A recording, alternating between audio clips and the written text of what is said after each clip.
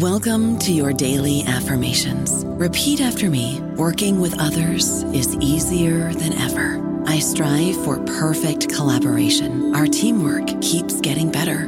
Yeah, affirmations are great, but Monday.com can really get you the teamwork you desire. Work together easily and share files, updates, data, and just about anything you want all in one platform. Affirm yes to start, or tap the banner to go to Monday.com. How do you make a vacation last? How do you hold on to the joy, the clarity, the calm? Easy. You go to Aruba. You'll spend your time relaxing on cool, white sandy beaches and floating in healing blue water. You'll meet locals brimming with gratitude for an island that redefines what a paradise can be. You won't just feel great, you'll feel relaxed, renewed, and ready for life. That's the Aruba effect. Plan your trip at Aruba.com. With the Lucky Land Slots, you can get lucky just about anywhere. This is your captain speaking. We've got clear runway and the weather's fine, but we're just going to circle up here a while and get lucky. No, nothing like that. It's just these cash prizes add up quick. So I suggest you sit back, keep your tray table upright, and start getting lucky. Play for free at LuckyLandSlots.com. Are you feeling lucky? No purchase necessary. Void where prohibited by law. 18 plus terms and conditions apply. See website for details. Welcome to the New Books Network. Hello and welcome to another new episode of New Books in Islamic Studies, which is part of the New Books Network. I'm your host, Shobana Xavier. Thank you so much for joining us, and I hope you are safe and well wherever you are. As you know, in each new episode of New Books in Islamic Studies, we are joined by an author who has recently published a book that is relevant to the field of Islamic studies, and we chat with them. Believing in South Central, Everyday Islam in the City of Angels, published by University of Chicago Press in 2021, is by Dr. Pamela J. Prickett, an assistant professor of sociology at the University of Amsterdam. This book is an ethnographic study of an African-American Muslim community in South Central Los Angeles. The accessible study follows the believers of Masjid al-Quran, or MAC, as they live their Islam in and around the mosque community, such as during prayers or Ramadan, but also while conducting business and interacting with one another. Masjid al-Quran's institutional history leads back to the Nation of Islam and later transitioned to Sunni Islam through the leadership of W.D. Muhammad. MAC is also embedded in South Central that has changed demographically and socioeconomically over time. Embedded in this complex urban geography, Prickett masterfully illuminates the deep entanglements of class, race, and gender in the defining of faith and ritual for members of this community. The study interrogates tenuous realities of giving and receiving charity, the intricate agentic Muslim expressions of African American femininity and womanhood, and the positionality of African American Muslims vis-a-vis diasporic Muslim Americans. This book is also a stunning ethnography. It is attentive to many methodological concerns such as of positionality, access, and immersive fieldwork, but it is also a story of friendship, love, and loss. The study will be of interest to those who think and reflect on Islam in America, African American Islam, race, gender, and religion, but it will also be a wonderful text to incorporate in methods courses, especially on anthropology or ethnography or sociology of religion. In our conversation today, Dr. Prickett and I spoke about how she became an urban ethnographer and sociologist and what led to this particular project. We explored themes in the different chapters, namely that of race, gender, and class. Finally, Dr. Prickett also reflected on her methodological process and shared some advice for those considering doing such a method of research, that is, ethnography. So without further ado, here's my conversation with Dr. Pamela J. Prickett about her new book, Believing in South Central, Everyday Islam in the City of Angels. Hi, Pamela. Thank you so much for joining us today to talk about your new book, Believing in South Central, Everyday Islam in the City of Angels. How are you doing today? I'm great. Thank you. Thank you for inviting me on the podcast and for working with me on all my various time zones. constraints. Oh, no, it's completely my pleasure. And I'm glad that we were able to coordinate a time to talk. As I was mentioning earlier, I just finished this book this morning. And so I'm like, so much of it is really raw. And I'm actually quite grateful to be able to chat with you to process it, because it was intense, it was emotional, and really pulled at my heartstrings at moments. So I'm grateful to have this opportunity to process that with you. So we have a tradition on the New Books in Islamic Studies podcast to start with a little bit about who you are and what led to, your academic career and also this particular book. You're an urban ethnographer, you're a professor of sociology. So can you tell us a little bit about what got you interested in those fields and what led to this book in particular?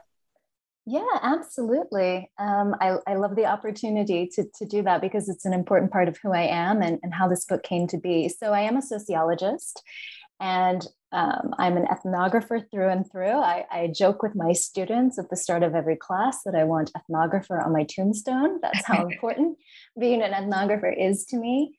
I started my career actually in television as a journalist, broadcast journalist. And so I had a different career and really wanted to be able to do long projects, really, deep kind of field work. And so that's why I went into get a sociology PhD. And I particularly chose UCLA because of the methodology training. And I think I'm biased, but I think it's the best place in the world to be trained as an ethnographer.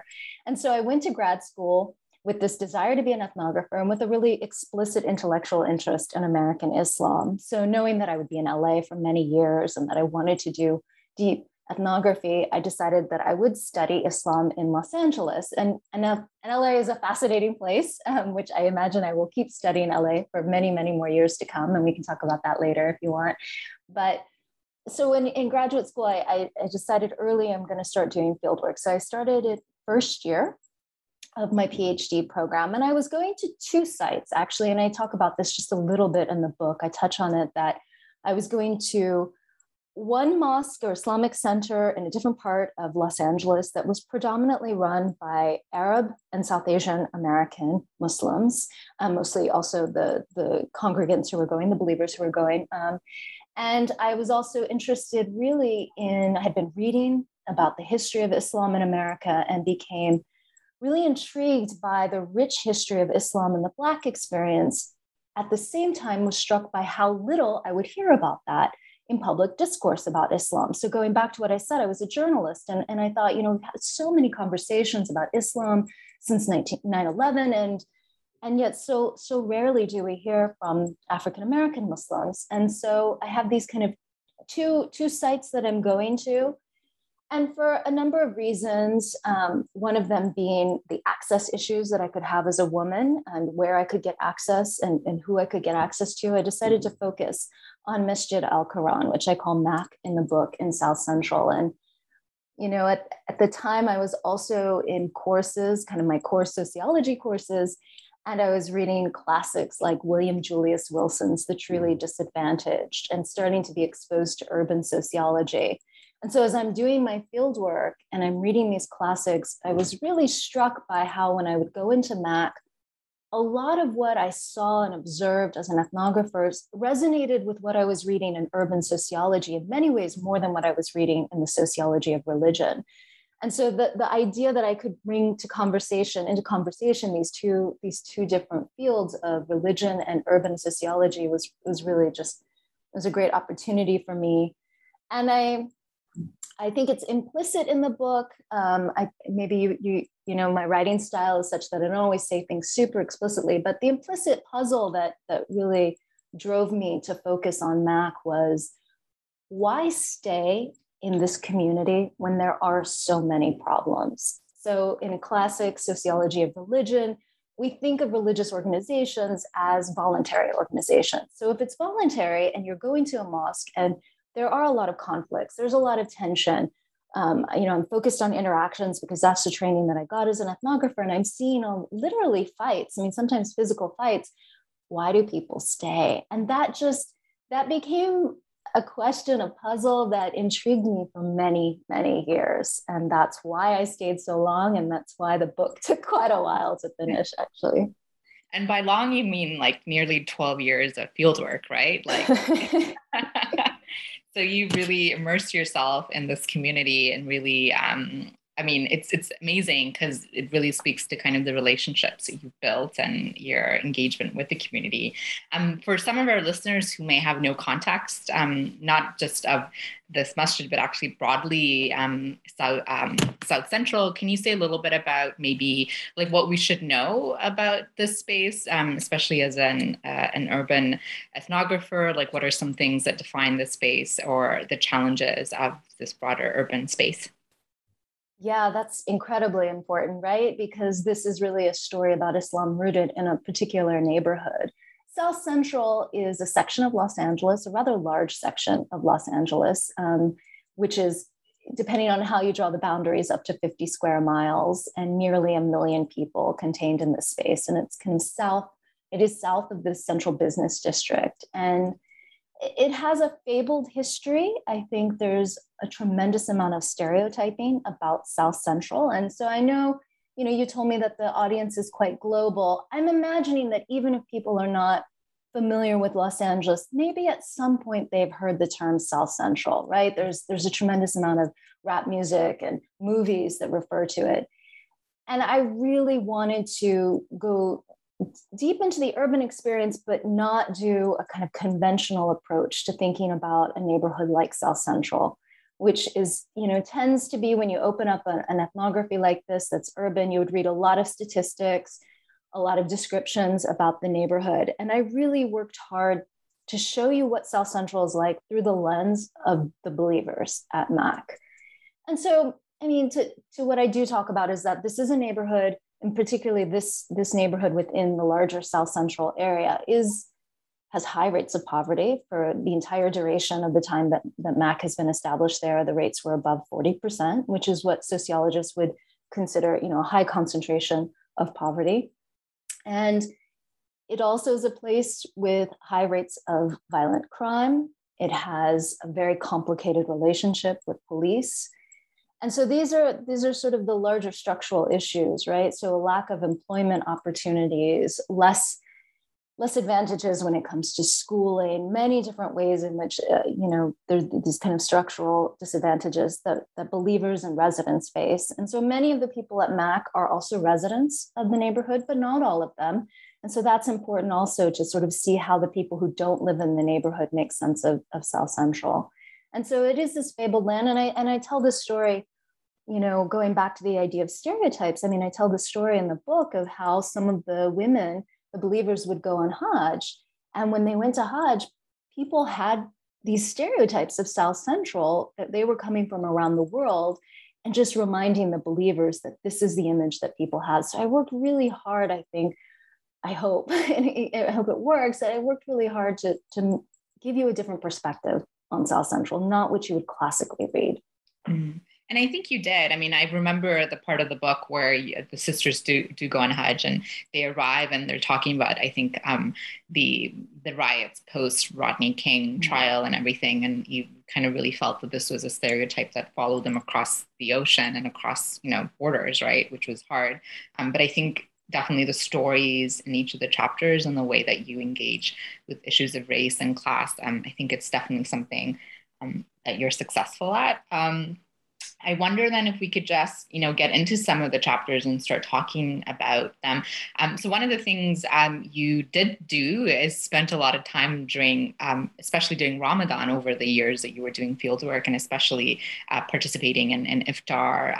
And so chapter 1, I believe, starts with this kind of the setting, and a lot of the chapters begin with beautiful and kind of grounded vignettes that get us into the space and the landscape that you're kind of in and engaging. And in this chapter, what you do is talk about this issue of charity, right? And so you've given us the context where there's a stereotype of poverty, and then this is something that you're trying to break. And I think chapter 1 right away gets us into this kind of this tension of charity, especially of a particular community, the MAC community, that it itself has kind of various economic realities. And so can we talk a little bit about this chapter and the tension of charity that you're trying to get across? Absolutely. Chapter 1 is in many ways the kind of core chapter of the book, right? And it's really getting at what I see as the main contribution is thinking about how people deepen their piety, deepen engagement with faith by engaging community. So charity and Ramadan and Iftar, these are all kind of moments for an ethnographer to come in and really see how people are working through their everyday religion. So absolutely. What questions do you have for me? Well, I think maybe you could I'm really fascinated by kind of what you described in the first chapter, where there was just tension of giving out food, right? Of like who, at moments of iftar, who to give out the food to, and if Muslims or not Muslims should be served first, right? And in terms of how the community navigated it, how individuals are making these decisions, and how at the end, maybe food was given out to the non-Muslims of the community whose, I don't know how to frame this, but were quote unquote morally suspect, I guess, in their life choices, right? But you have Muslims who did help with making the food and everything who do not end up having meals, right? And so there's this tension among some of your interlocutors that you're engaging with about, like, is this right or not? Who should be served first? Do we serve somebody who is coming in drunk or dressed inappropriately or all these things? And I say it in quotation marks.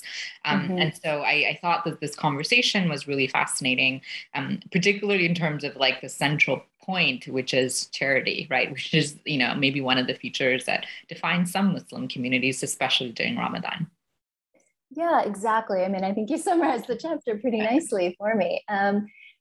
So to give the listeners a little bit of background and context. So every night of Ramadan, this community, the Mat community, puts on an iftar dinner, and they open up the gates. There are literal gates blocking off the mosque from the street, and they open up the gates and they invite anybody from the neighborhood who wants to line up, receive a plate. And many nights it goes perfectly fine, right? It's very smooth. It's a very quick process. There's enough food. Some nights there was not enough food though. And particularly in 2008, when there was the recession and the global recession. And there were many, many nights actually that year in which there just wasn't enough food to feed fasting believers and guests from the street.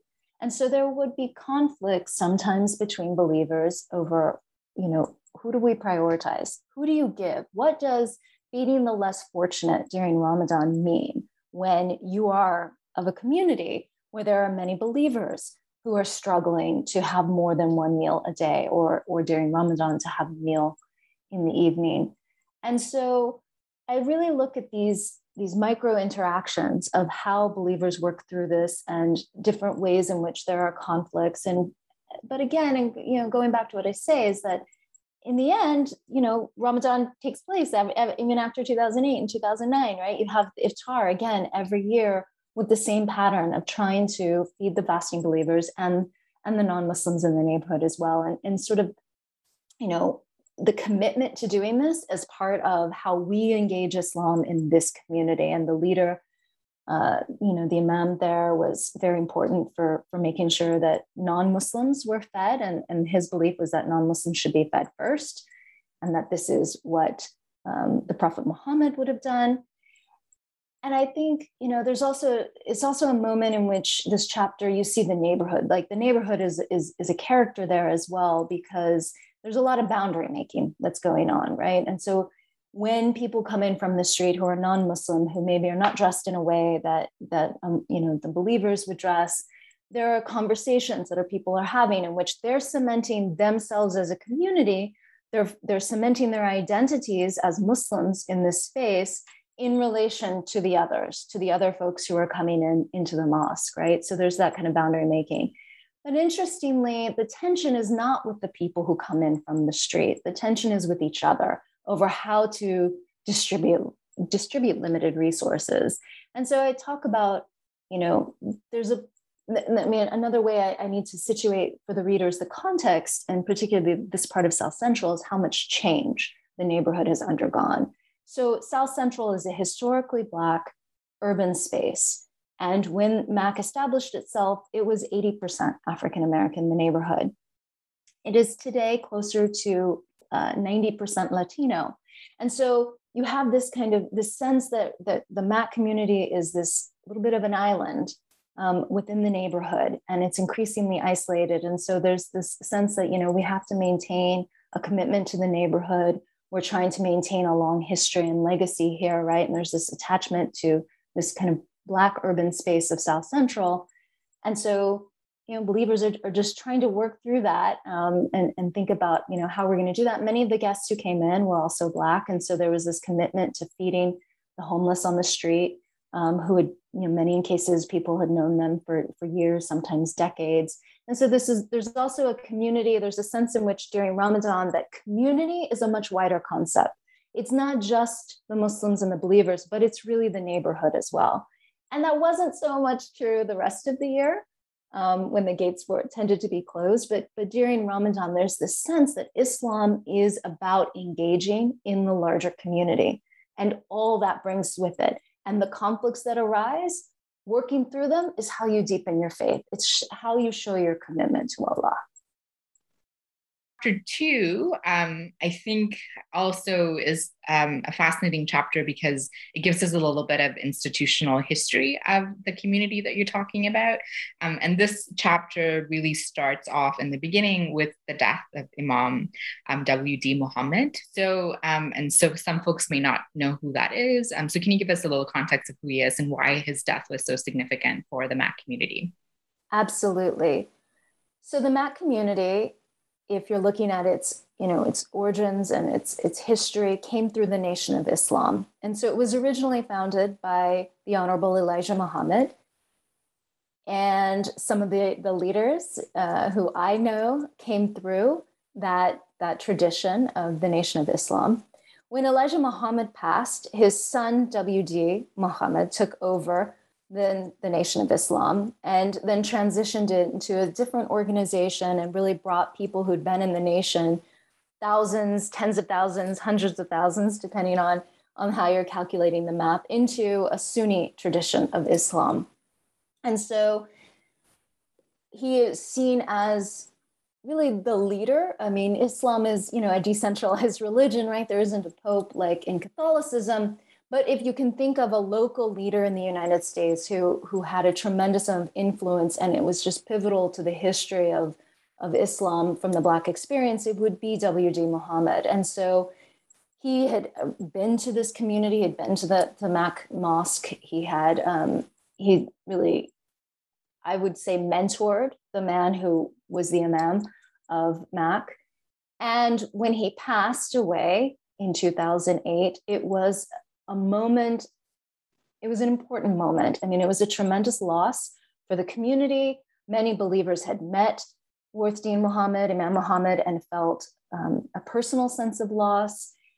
And so this was a bit of a turning point for the community. They're thinking, we've had this leadership, this lineage through the nation, through the son of the man who founded us. And now, what are we going to do? And the Imam held a community meeting, which I write about. And he said, it feels like we're a rudderless ship. And so that, it's like, where are we going to go next? And so at that moment, he reflected back on their long history, which I use then as a segue into getting into the long history of the Mac community. And, I think conventionally you start an ethnography, or you often start an urban book with the history, but I specifically had it come in afterwards, after you've seen Ramadan and you've kind of gotten the core of what's going on in this community. But it is really important for every chapter that comes after it to understand both what the community built and what they lost. So let me explain that a little bit for the listeners. So MAC was established in the early 70s during the Nation of Islam. And at that time, they were really focused on building a separate economy and a separate way of life for African Americans in South Central. And this was occurring in many different cities throughout the United States, where the Nation of Islam was attracting many disenfranchised Black residents into the faith, and really giving them a sense of empowerment that, we have been cut off from, white society. And so here we're going to establish our own businesses, our own schools, our masjids are going to be the center of family life as well. And so this is really, the Mac community worked really hard for decades to build a and they have many businesses, many brick and mortar businesses, a fish import business, and we're doing quite well. And it was helping to raise the status, the economic status of members.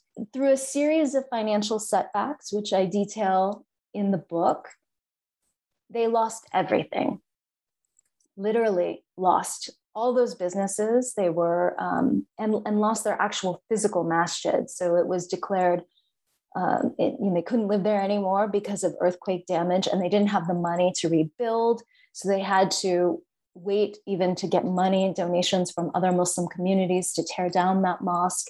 And slowly over the next 25, 30 years are still rebuilding this property. And so, when you've gone through so much loss, it's going to shape the way you think about your community, your neighborhood, the way you understand Islam. And this kind of the sense of loss, I think, is really important, as I said, to understand other parts of the book. But it's also just important to understand that, South Central was also changing at the same time, and many different things were happening in the neighborhood and lots of problems. And yet the community says we're staying rooted in this neighborhood. And I think there are a lot of religious communities, a lot of churches and mosques throughout the United States, and where property is what you have, right? You have a declining membership, you're losing people, they're leaving the faith, they're moving, but you have this property, and it becomes really symbolic and very important to the community to maintain that. And that absolutely was the case at MAC. And in that sense, this chapter almost felt nostalgic to read, right? Because I think some of your interlocutors, as you're describing, were reminiscing with this loss of this important figure. And you also include a chart in this chapter that showcases the demographic shift that's taking place around the neighborhood that's also impacting some of these sentiments that your interlocutors are expressing to you. And that was fascinating. And I think adds more to kind of what the discussion is going on around race, particularly in African-American identity. And chapter 3 kind of continues on this and really picks up kind of this economic thread and this issue of class that's apparent in, the subsequent chapters and also throughout the entire study. And this is kind of almost a great chapter to talk about the life of the hustle of some of the believers in the community, right? In terms of the marketplace that is set up, how products are being are sold, like from cakes to purses and things like this, and what the exchange process is and what it says about people trying to move up economically, if at all possible, or even just have a little bit of a side hustle to survive, right? So can you talk a little bit about this? And, sometimes, in the chapter you say that you yourself were also helping sell sometimes, right? The sisters that you had become quite close with throughout this project. So what was that like? Yes, chapter 3, money is funny. Yeah. This was the hardest chapter to write. This was a chapter that was actually written first. I would not have guessed that. Yeah, no, this was that's the beauty of this podcast, right? You get to know the behind the scenes of the struggle I had with this chapter. So it was the first chapter I wrote. It also is the one I rewrote many, many times, and just would put it down, would get really frustrated, and then just need to set it down for 6 months and then come back to it. So as I said, there was this rich history in the Nation of Islam of entrepreneurship and really establishing one's businesses in a Muslim community as a form of economic and social and racial empowerment. And so you have, after 1975, and you have the subsequent period of decline at MAC, people are losing their brick and mortar businesses. At the same time, many, as William Julius Wilson, the Truly Disadvantaged, had talked about, many of the middle class believers that could leave the neighborhood did leave the neighborhood. And so MAC becomes this site where people are trying to sell, and they're trying to keep these businesses going, right? But now they no longer have brick and mortar. They're selling out of crates or their cars. And so on Fridays after Jummah, the mosque turns into a marketplace. And it's promoted in the khutbahs, it's promoted in the different announcements to really support Muslim businesses, right? This is part of how you are doing your faith, right? Doing religion in this setting.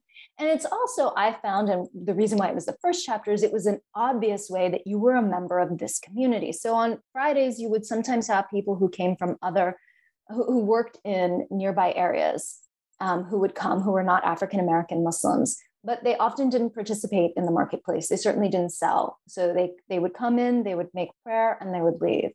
And then the members of MAC would stay, sometimes for hours, many hours. I mean, there were Fridays when we were there hanging out, eating the food that believers were selling, buying a scarf when it got too cold and the wind was blowing through, and just spending up till 7, 8, 9 o'clock at night there. And so it was really a part of the way that you are in the community. You become a member of the community, which is why I started not selling my own products, but helping other believers sometimes man their booths that they would set up. And at the same time, if we think back to chapter 1 and the limited resources, there's only so much money to go around. There's only so much in this closed circuit. So Vivian Zalazar would talk about this kind of economy as a circuit, and it's a closed circuit. There's not a lot of new money coming in. And so there would be times that there would be some competition. And at the same time, I talk about how the mosque is hustling, right? And that's the term that believers themselves use. And so it has it could have a certain kind of negative or pejorative connotation, but hustling is the term that believers themselves use. So, the mosque is also hustling to try to make money to survive. I mean, this is, they've got to pay their bills. And so they're asking for money. And these dual tensions of feeling that you're always being asked to buy something and you're always being asked by the masjid to donate money it just sometimes would amp up the tension level. And there were, a particular kind of conflict, and there were a series of financial disagreements over finances and distrust that would develop, particularly sometimes towards the leadership, and what are they doing with the money that you're raising, and why is it taking so long to build this school, and why is it taking so long to build this new masjid? And so, it was, but at the same time, it's not anything goes, right? There were specific rules that show how Islam, the boundaries of the faith in this context, what you can sell, what you can't sell, what people were willing to sell in and outside the mosque as well. So it's also a form of engaging the faith and understanding what kind of Muslim you want to be. Mm-hmm.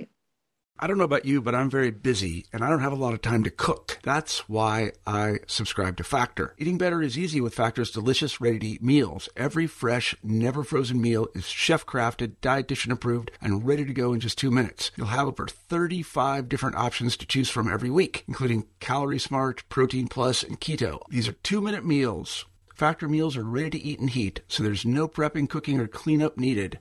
They're flexible for your schedule. Get as much or as little as you need by choosing your meals every week. Factor is the perfect solution if you're looking for fast, premium options with no cooking required. Sign up and save. We've done the math, and this is important. Factor is less expensive than takeout, and every meal is dietitian approved to be nutritious and delicious. Head to factormeals.com/NBN50 and use code NBN50 to get 50% off. That's code NBN50 at factormeals.com/NBN50 to get 50% off. We get shipped into chapter 4, and I have to say I love this chapter. This is a fantastic chapter, and I should also tell the listeners that the chapter titles are fantastic, and this chapter title is also my favorite. Why not just use a cucumber? And so I think, I'm interested to hear about this chapter a lot in terms of the process of writing it, but also, the role of gender that you're highlighting, and particularly, the intersectional aspect of gender for the believers at MAC here, for Muslim women, for African-American Muslim women. And this is kind of, this complex and almost like, negotiation of the different ways in which to think about what being a woman means, being a mother means. Some of it is being modeled on Clara Muhammad, Elijah Muhammad's wife, who is a central figure that is being modeled as like an ideal Muslim women for members of this community, for some members of this community. So you kind of start off in the discussion of the story of Claire and Mohammed, but then you shift in over time in this chapter to start thinking about how the individuals that you're engaging with are trying to understand their role as Black Muslim women. So can you say a little bit more about this? Absolutely. It's also my favorite chapter. Yeah, I just love the title and I haven't been able to stop laughing. Great. Yeah. Yeah. So there's so much about this chapter. And actually, I want to go back to chapter 3 and explain a little bit why it was so hard. So I'm in that chapter in chapter 3 in a way that I'm not comfortable with. I'm in it way more than I want it to be. And we can definitely talk about positionality and because I'm perceived in that space and very concretely, absolutely also had more resources, I was put into these, I was in this circuit and there were moments that were just very uncomfortable as an ethnographer there. And I try to be very open and honest about them. Versus chapter 4, it captures just the best part of my field work. The moments when I thought I may never want to graduate because I just want to keep studying this community. Right. And just the ability to learn from the women. So I follow Dr. Suad Abdul Kabir's, practice of calling folks in your study teachers, right? So I don't say informants or subjects or participants, I say teachers. And the women at the mosque really were my teachers. I mean, I learned so much about life. And, I think a lot of it comes through towards the latter part of the chapter, how that the richness of the relationships that the women have with each other. But if we're kind of going back, so, this is a chapter that actually I wrote brand new for the book. Many of the other chapters, I had pieces of it in my dissertation and I would revise it. This was completely new. I wrote it in 2019, just before I submitted the final manuscript. And it just kind of flowed because it felt like I was capturing what was a core story of this community. And there's often, we can talk quite a bit about gender in Islam, right? And the intent and the stereotypes that happen with gender and Muslim women. But there is an explicit attempt to have traditional gender roles in the MAC community. So very often when teaching, leaders would talk about, Islamic teachers would talk about, a man's job is to provide and the woman's job is to care for the children. And there's an element of that I talk about and I situate it in historical context of why that message would be appealing to Black women and particularly Black women in a neighborhood like South Central. At the same time, the structural reality is such that men often were not able to be the providers. And so they weren't able to live up to this idealized notion of a traditional gender division in the household. And so very often women were the breadwinners. And how does that work? I mean, how, there's this desire for this traditionalism, and here's how the structural reality plays out. And what women end up doing is forming stronger gendered support networks. So joining together. And I remember one of, several years into being doing my field work, I had one of the brothers ask me, so what are you finding about us? And I said, well, one of the things I find is that men control everything at the masjid. You are the only ones who teach. You're the only ones who lead, control the finances and make decisions. But women have much stronger support networks outside of the mosque and receive much more help from each other outside of the mosque. And I remember he paused and he said, wow, I hadn't thought about that, but you're absolutely right. And so I think it's also going back to speaking about, what you think Islam is, if you're not familiar, and then what's happening on the ground, right? And so you may see that the masjid has sex segregation, but that doesn't necessarily mean that there isn't, a lot happening behind the scenes with what women are doing and how they're making decisions and helping each other. And so that's a really important part. And it was just, as I said, it was, learning and seeing how women make do with finite resources, with limited opportunities, but really cultivating rich relationships with one another, relationships that in some cases are stronger than marriage. And I don't know that sociology, I'll just speak for my discipline, I don't know that sociology always does the best job of capturing this. We tend to want to put people into categories that we can count and we can compare, and I get it.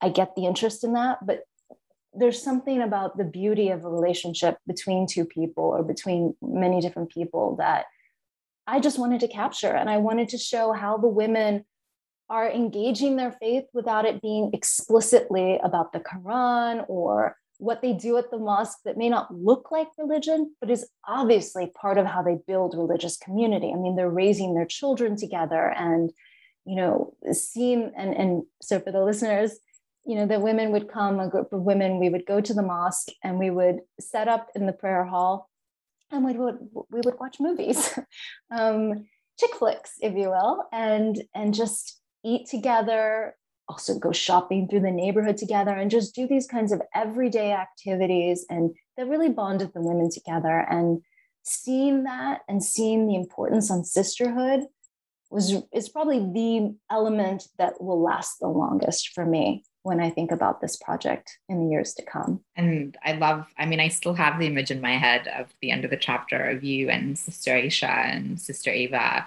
sitting and watching Steel Magnolias, and you're kind of drawing parallels of characters to these figures. And it is not something that you would anticipate, partly because they're doing it in the mosque, right? You're eating in the mosque, and there's this kind of tension that, maybe the imam doesn't like that this is happening, but they're going to, you're going to do it anyway, and you do it anyway, right?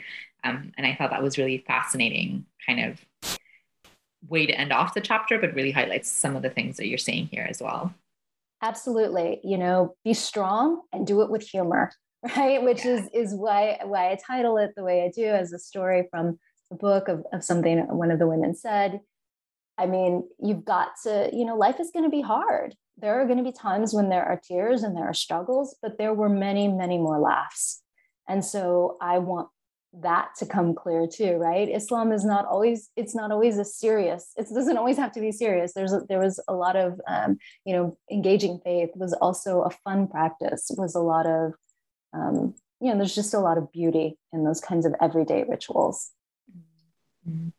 Yeah, in this way, the book really captures lived reality of Islam, but the ways in which you just humanize piety in the sense that it's just kind of it's not the only thing. There are all these other aspects that collectively create these moments, as you're saying, of rituals and pious acts. We could shift to chapter 5 a bit and talk a little bit about, I think the issue of class comes up here again. And also the issue, I would say, of the changing demographic of South Central, and maybe this speaks broadly to the changing demographic of American Islam and what this has meant for African American Muslims. And you start the scene off with, these bags that are dropped off for donation. I think it nicely complements or kind of, really brings us back to chapter 1, which is this issue of charity and giving.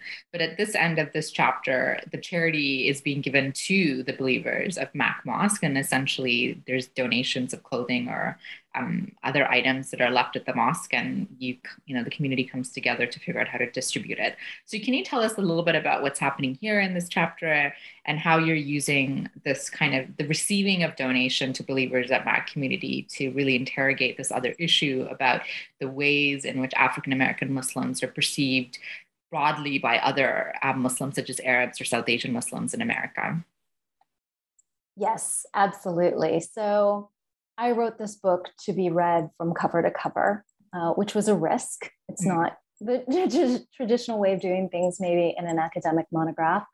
But chapter 5 really is the sort of other side of chapter 1. So in chapter 1, we see what happens when believers at MAC are giving out charity. And chapter 5 is what happens when they are the recipients of charity. And in particular, I opened the chapter with what you said as these bags, these garbage bags of used clothing, used home items that are, to use the words of believers, dumped on the grounds of MAC. The assumption being that it's probably one of the immigrant Muslim communities, South Asian Muslim communities that would often come and bring donations to MAC during Ramadan. So, Masjid al-Quran is the place in which many Muslim communities in Southern California feel that they should do their zakat within the Muslim community. And so they did receive a lot of donations during Ramadan. But this particular moment when these garbage bags are dropped off it was a pivotal moment. It opened up a conversation, a difficult conversation among believers as to how they feel they're perceived within the larger American ummah. So within the larger Muslim community in America, by non-African American Muslims, how are they perceived? And because not everybody is from the neighborhood, you cannot assume when you come to this space that you know someone's class standing. But in that moment, when feeling that seeing that garbage bags are being dropped off, there's this feeling that this collective feeling of like, that's what they think of us, right? They think we're all poor. They think we're all in need, that we're so desperately in need, we take used, dirty clothing. And I think this is a conversation that I would hope this chapter could open up a conversation among some of the Muslim communities in America, and a really sort of a hard conversation that needs to be had. That is tough. That is a tough moment to experience when you as a believer have been working so hard throughout the year, and now you're in Ramadan, your holy month, you're really working hard to deepen your faith and to really, in relationship to this neighborhood, to construct a sense of self that is distinct from the stereotypes of what you see happening or what you think people think are happening in South Central. And then the feeling is that you're just lumped in with all of that neighborhood, and that your Muslim brothers and sisters don't see you as a fellow believer. They don't stay to make prayer or to eat iftar, to break the fast, but just to leave the donations. And so that, I think it brings out some very strong emotions, and there are some strong words that are spoken, and some I include and contextualize, and some I didn't include. And at the same time, it is, believers do recognize that they need the donations, they need the support of the larger Muslim community in Los Angeles. So I talked about, how they had to tear down the mosque, and that was discussed in chapter 2. And they didn't even have the money at that time to fill in the dirt to flatten out this space. And they had to wait until Muslims from another community came and donated money so that they could just even get the land raised clearly, and not fill up with rain puddles throughout the year. So there's a recognition when we need the help, but we want it to be done in a way that's respectful, right? And so this chapter is really about, how believers are working through this tension as well. And what it says about really the argument that I make is that what it fundamentally says about white supremacy and race in America, and how,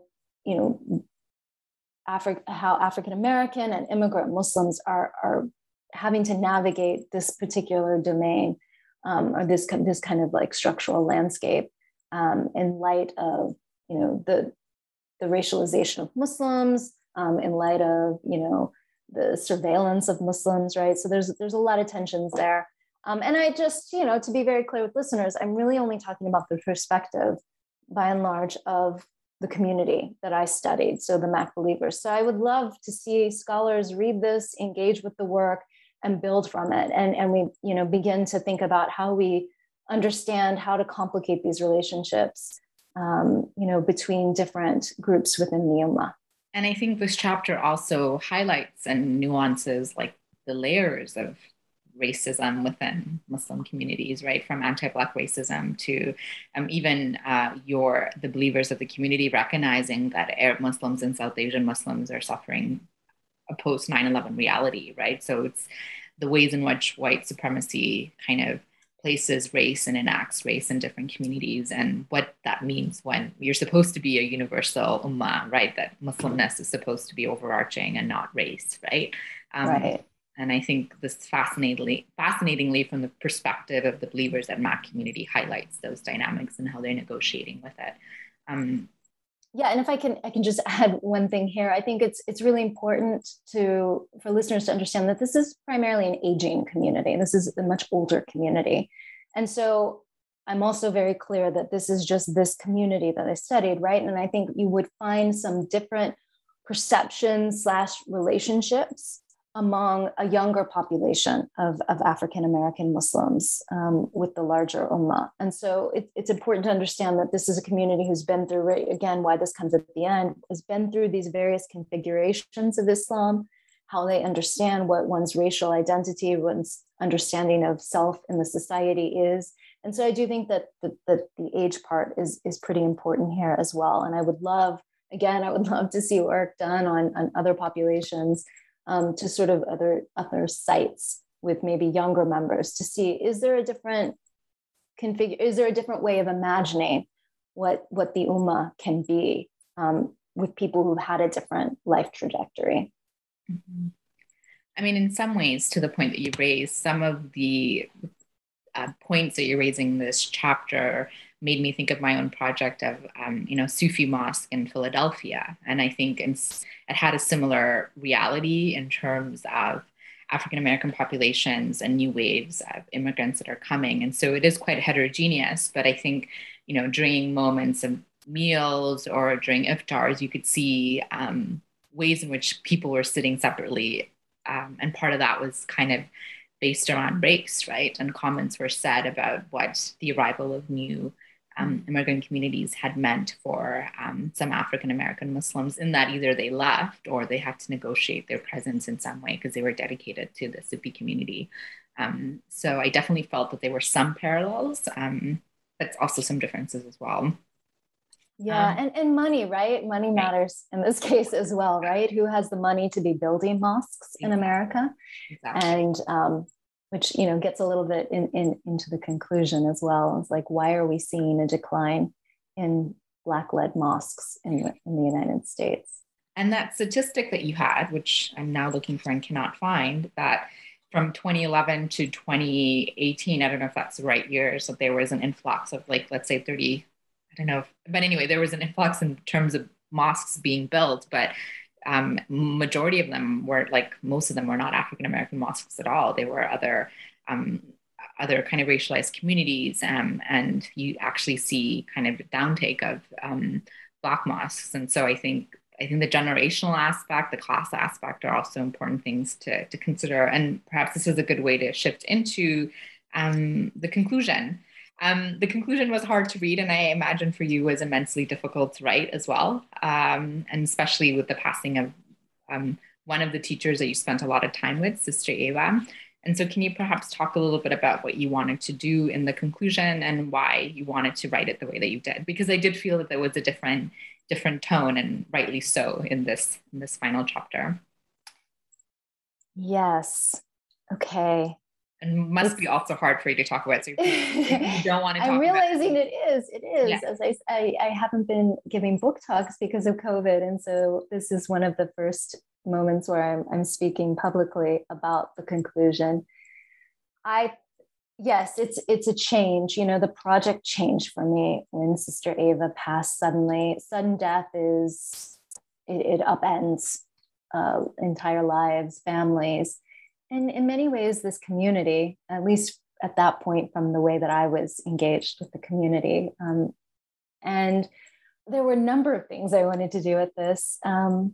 One is show the way that one member really can affect this larger community. I mean, when she, I talk about how her funeral, I talk about, well, let me back up. So she passes away.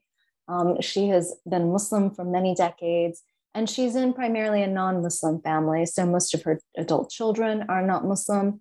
Only one of 7 was. Most of her siblings were not Muslim.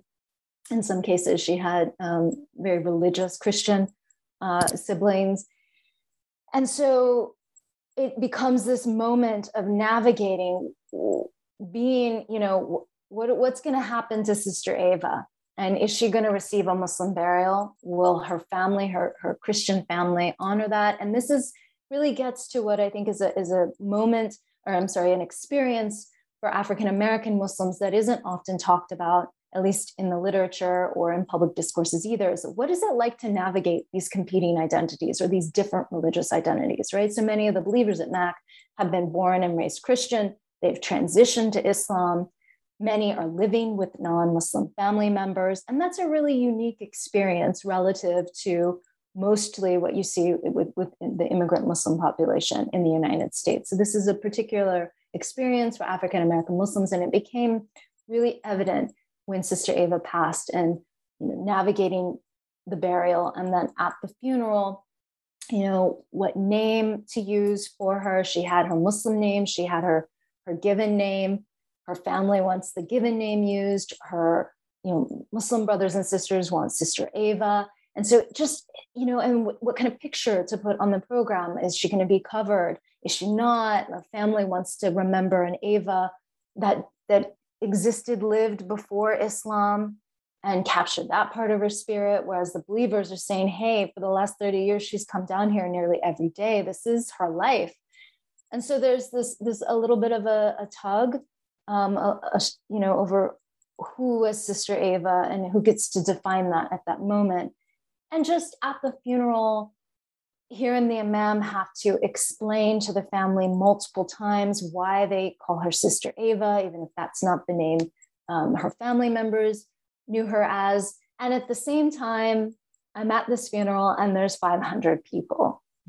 And I have never been to a funeral with like that. And, just realizing that this is a person who affected so many people. And there were other janazas I went to that had hundreds of people. So it wasn't just Ava, although hers was particularly, large in attendance. And again, going back to what I said earlier, like, how do we measure measure a person's life, the impact that they make?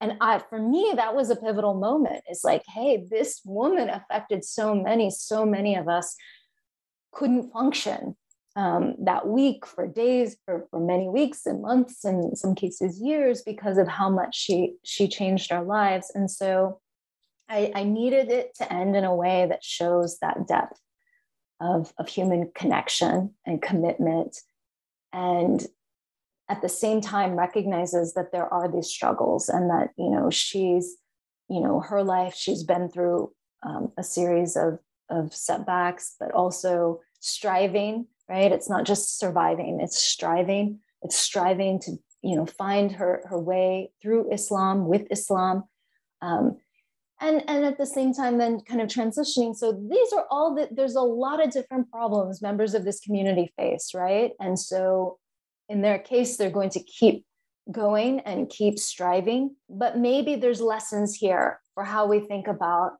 African-American led mosques more generally in the United States, right? So between 2001 and 2011, you have the number of African-American led mosques declining in the United States.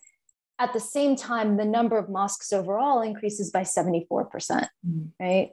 So what's going on here, right? And so I think that through the story of Mac, we see some of the explanation for how that kind of survey data, why that survey data is the way that it is.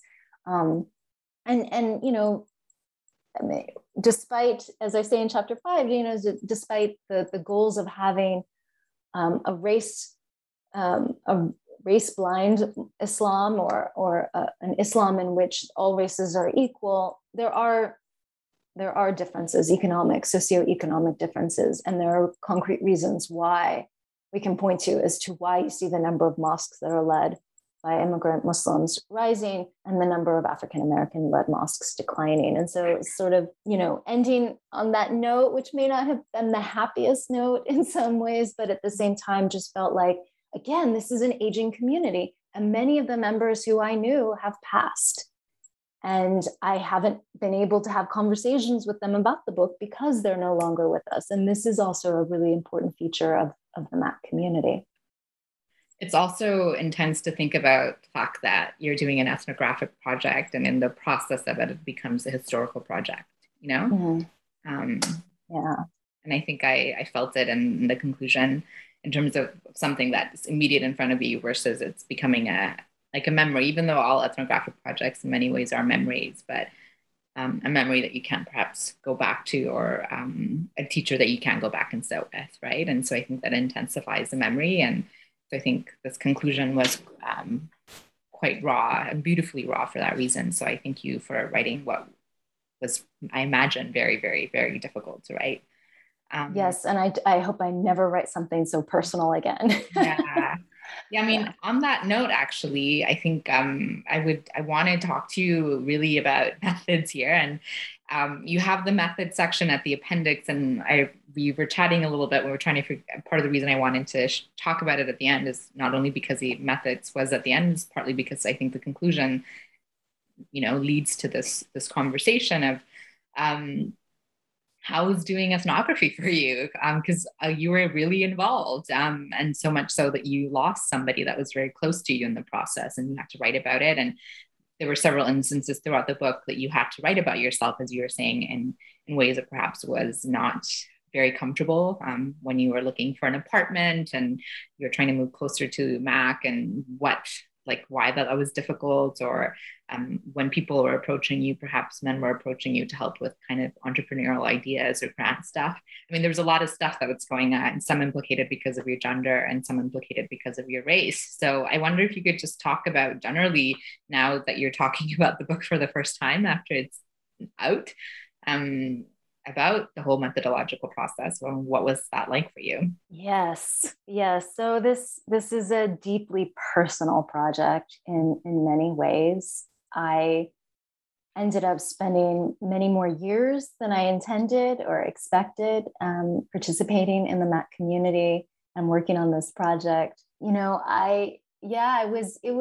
was my life. I mean, to put it really simply, it was my life for many, many years. And I joke with people because I was going to UCLA, but actually, I mean, I don't think anybody at UCLA even knew when I was pregnant, because I was never at UCLA.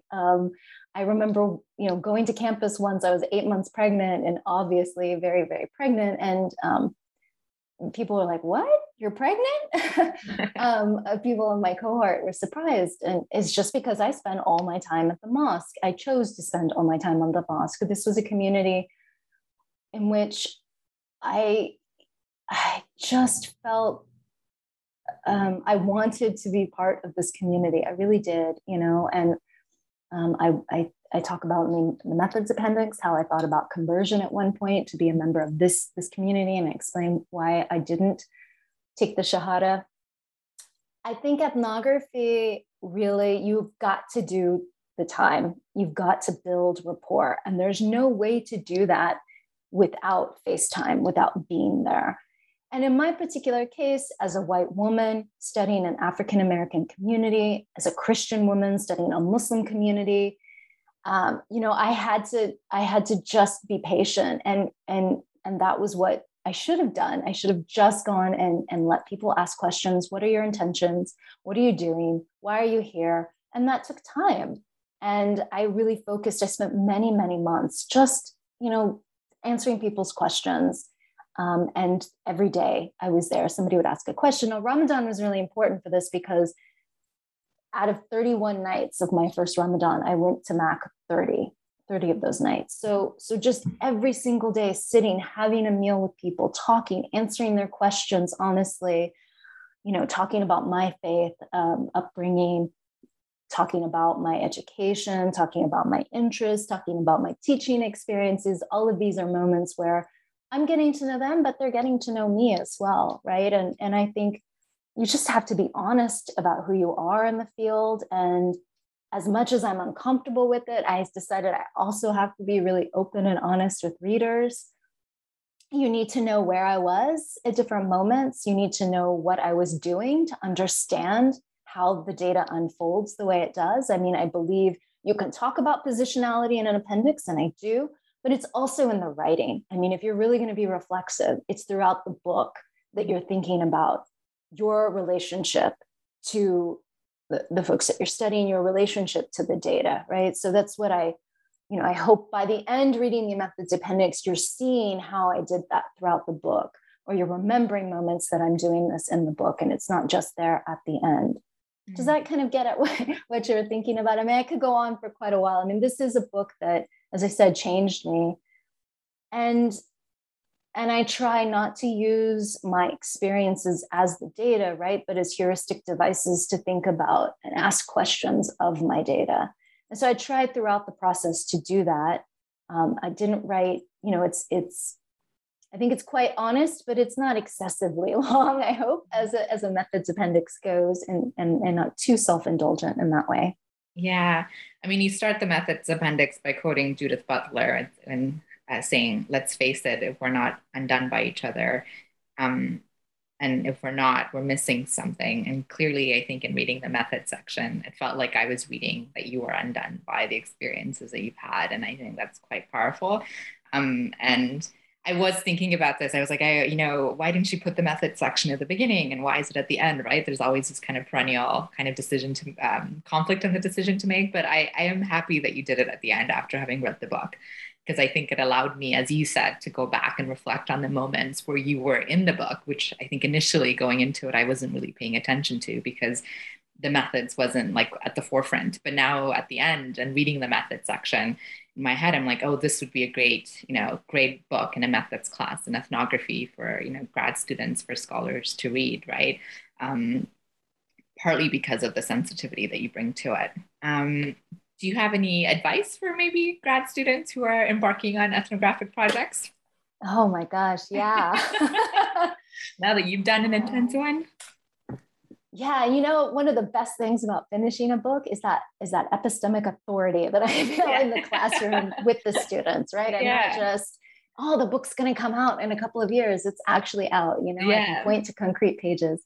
Yeah, so I wrote that methods appendix. Thank you for saying that about the end too. I know there's also disciplinary practices as to where to put it.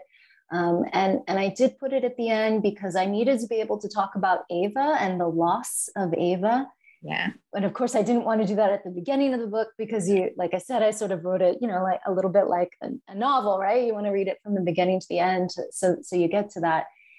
I think for students, as I say, it's about being reflexive and thinking about these multiple intersecting identities that we have as researchers, and treating, I think my biggest piece of advice, in addition to just take the time, which you can do in grad school, and I miss that part of grad school, is to just be respectful. Like I went in with humility. I still have humility when I go into spaces, even if I think of myself as an expert on the topic, because I don't know that world really. I don't know it through the lens of the real experts, who are the people who live every day in that space. And so I know that in academia, we've been trained and professionalized to be, some might say arrogant, cocky, confident, right? But when you're going into a field site, you need to set that stuff aside and just and be a student and treat people with respect, and they are your teachers and you're there to learn from them. And so that's, I think, my biggest piece of advice of all is just knowing, and that, regardless of what site you're going into, you have things to learn. We all have things to learn. And I think that helped a lot in my case, and just the willingness to be open and honest with people. Mm-hmm. I think that's great advice. It's fantastic. As we conclude, there's so much in this book that we haven't even barely touched upon, but is there anything else that you want to get across to the readers, listeners, that perhaps we've missed in our conversation thus far? Obviously, they'll have to pick up the book and read it to get all of it. But yeah, right. So a book like this, I hate saying, well, you really need to read it to get it, but you kind of do. Yeah, you do need to read it to get it. Absolutely. Yeah, I think about where I'm going next with my research. And so the conclusion, again, it's raw because it's also a transition for me and where I head next as an ethnographer and as a scholar. And I do want to just say that the story of Sister Sherry, who I mentioned in the conclusion, she passed away. She was a longtime member. She had many different health issues, physical and mental. She passed away with no family who was willing to bury her, no next of kin to claim her body. And Mac went to court and spent thousands of dollars, nearly $8,000 to claim her body and to provide her with a Muslim burial.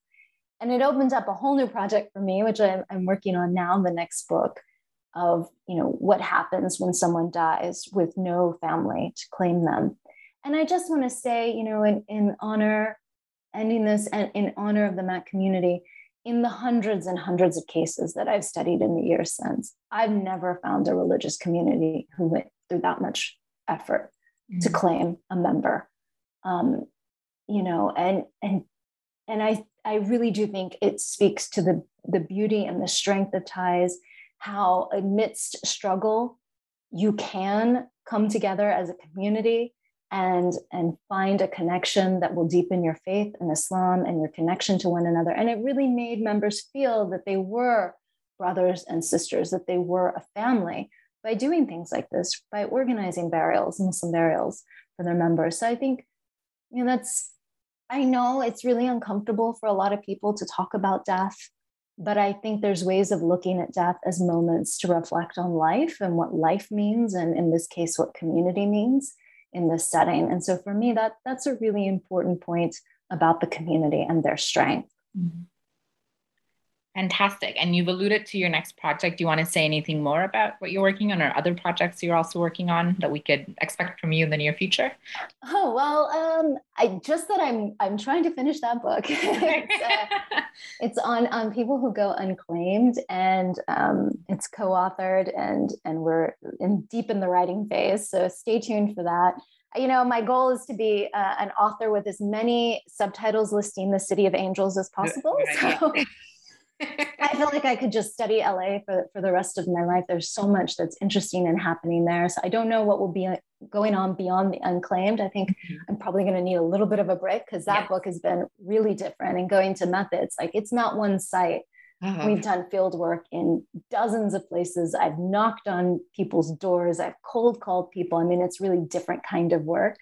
And so I'm probably going to at some point want to go back to studying a single site where I know I can go every time and I can get data and I can build those connections, because it was the part that undid me, was the part that kept me there for 10 years. So that's my goal with all my projects, is to be undone as a result of this one, and believing in South Central. So yeah, that will be next down the road. That's fantastic. I would love to just take a methods, or just sit with you and talk to you about methods forever. You should write a methods book one day about how all the things that you've done and your different sites, because it is intense. And so it's really a testament to you and your scholarship. Thank you so much for joining us and talking to New Books in Islamic Studies about your fantastic new book, Believing in South Central, Everyday Islam in the City of Angels. And our listeners should definitely go pick it up and read it. Thank you, Pamela. Thank you. And thank you to everybody who's listening. And that was my conversation with Dr. Pamela J. Prickett about her new book, Believing in South Central, Everyday Islam in the City of Angels. Thank you so much for joining us today, and I hope you'll join us again next time. Until then, stay well and take care.